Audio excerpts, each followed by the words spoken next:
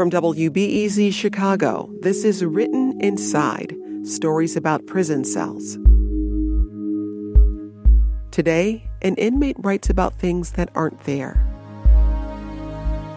These stories are by inmates at Stateville Correctional Center, a maximum security prison an hour south of Chicago. Each of these stories speak to everyday life in prison. Today's story is written by William Jones. It's called What Isn't Here?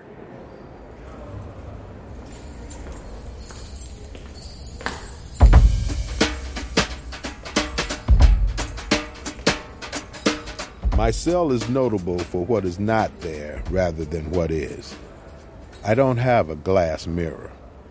I have not seen a true reflection of myself in 5 years. The plastic mirrors sold in prison are small, 5 by 4 inches, and distort and cloud one's appearance. I normally cut my own hair, but every few years I go to the prison's barber shop. On this last occasion in the shop's glass mirror, I noticed for the first time some gray hair and a few deep wrinkles around my eyes. My cell is without privacy. My cell happens to be located by the door that leads into the cell house, and so at a wood desk just outside, a guard there can see everything I do.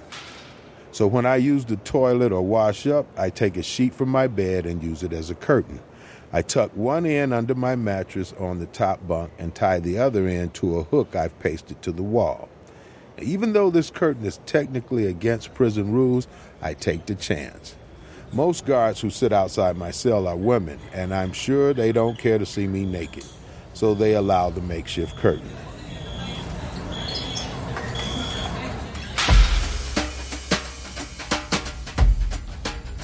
My cell is without furniture.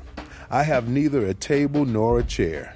When you first arrive in prison, you're given 2 hard plastic boxes in which you can store your belongings. One is called a legal box. You are only allowed to place papers and books in it. The other box is much larger. In there I store food I've purchased at the commissary, along with my clothes, cosmetics, and my art supplies. I use the smaller box as a stool. The large box I use as a table. I place my plastic mirror on it while shaving. I play chess with my cellmate on it. I also use it to place my typewriter and TV.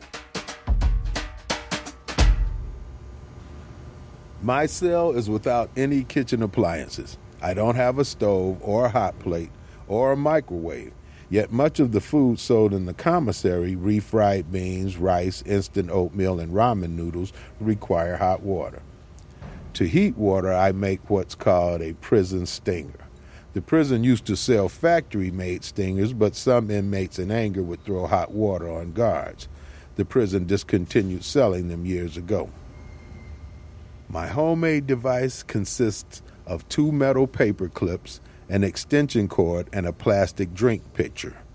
I place a paper clip in each hole of the extension cord and stick the ends of the clips in the pitcher. Within 10 minutes, the water boils, heating the water in the plastic bag.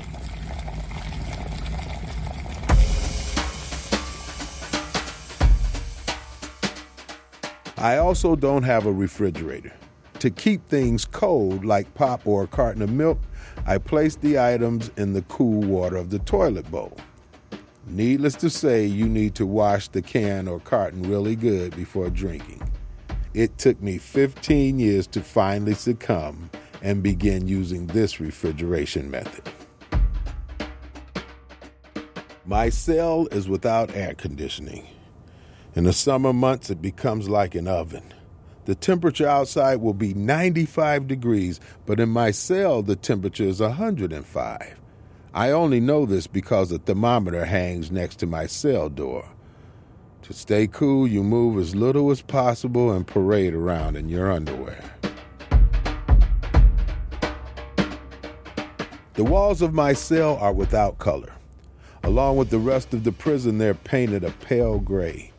We can't place family pictures or artwork on the walls. My cell is without space.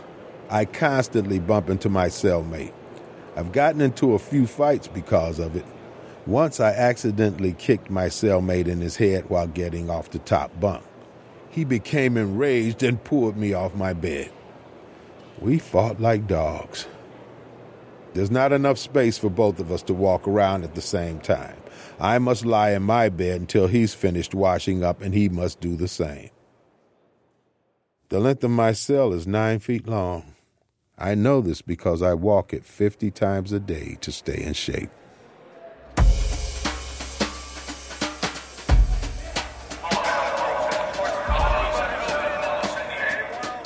My cell is without quiet. All day, inmates yell, guards shout orders, guard radios blast. Inmates play music on small stereos or their televisions to full volume. This goes on all night as well. On occasion, I plug my ears with toilet paper so I can sleep. Basketball season is particularly hard because inmates up and down the gallery are cheering on their teams on TV.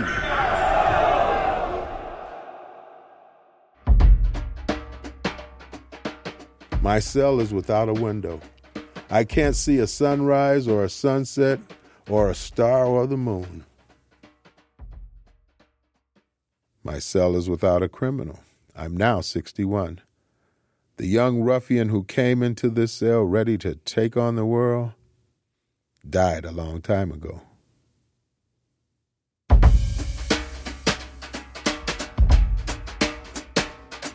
What Isn't Here was written by William Jones and read by actor Cedric Young.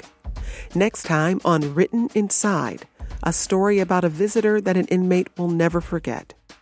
Leaning against the bars, I noticed something moving in the back of the cell. I couldn't tell what it was because it was hiding behind the steel bunk bed. Written Inside is a production of WBEZ Chicago. The stories were gathered and edited by Alex Kotlowitz with help from Jennifer Lackey. The producer is Colin McNulty. The executive producers are Joel Meyer and Ben Calhoun. Special thanks to Joe Dassault, our digital editor Trisha Bobita, and our intern Brady Guy. If you want to hear more about this project, go to our website, wbez.org/writteninside.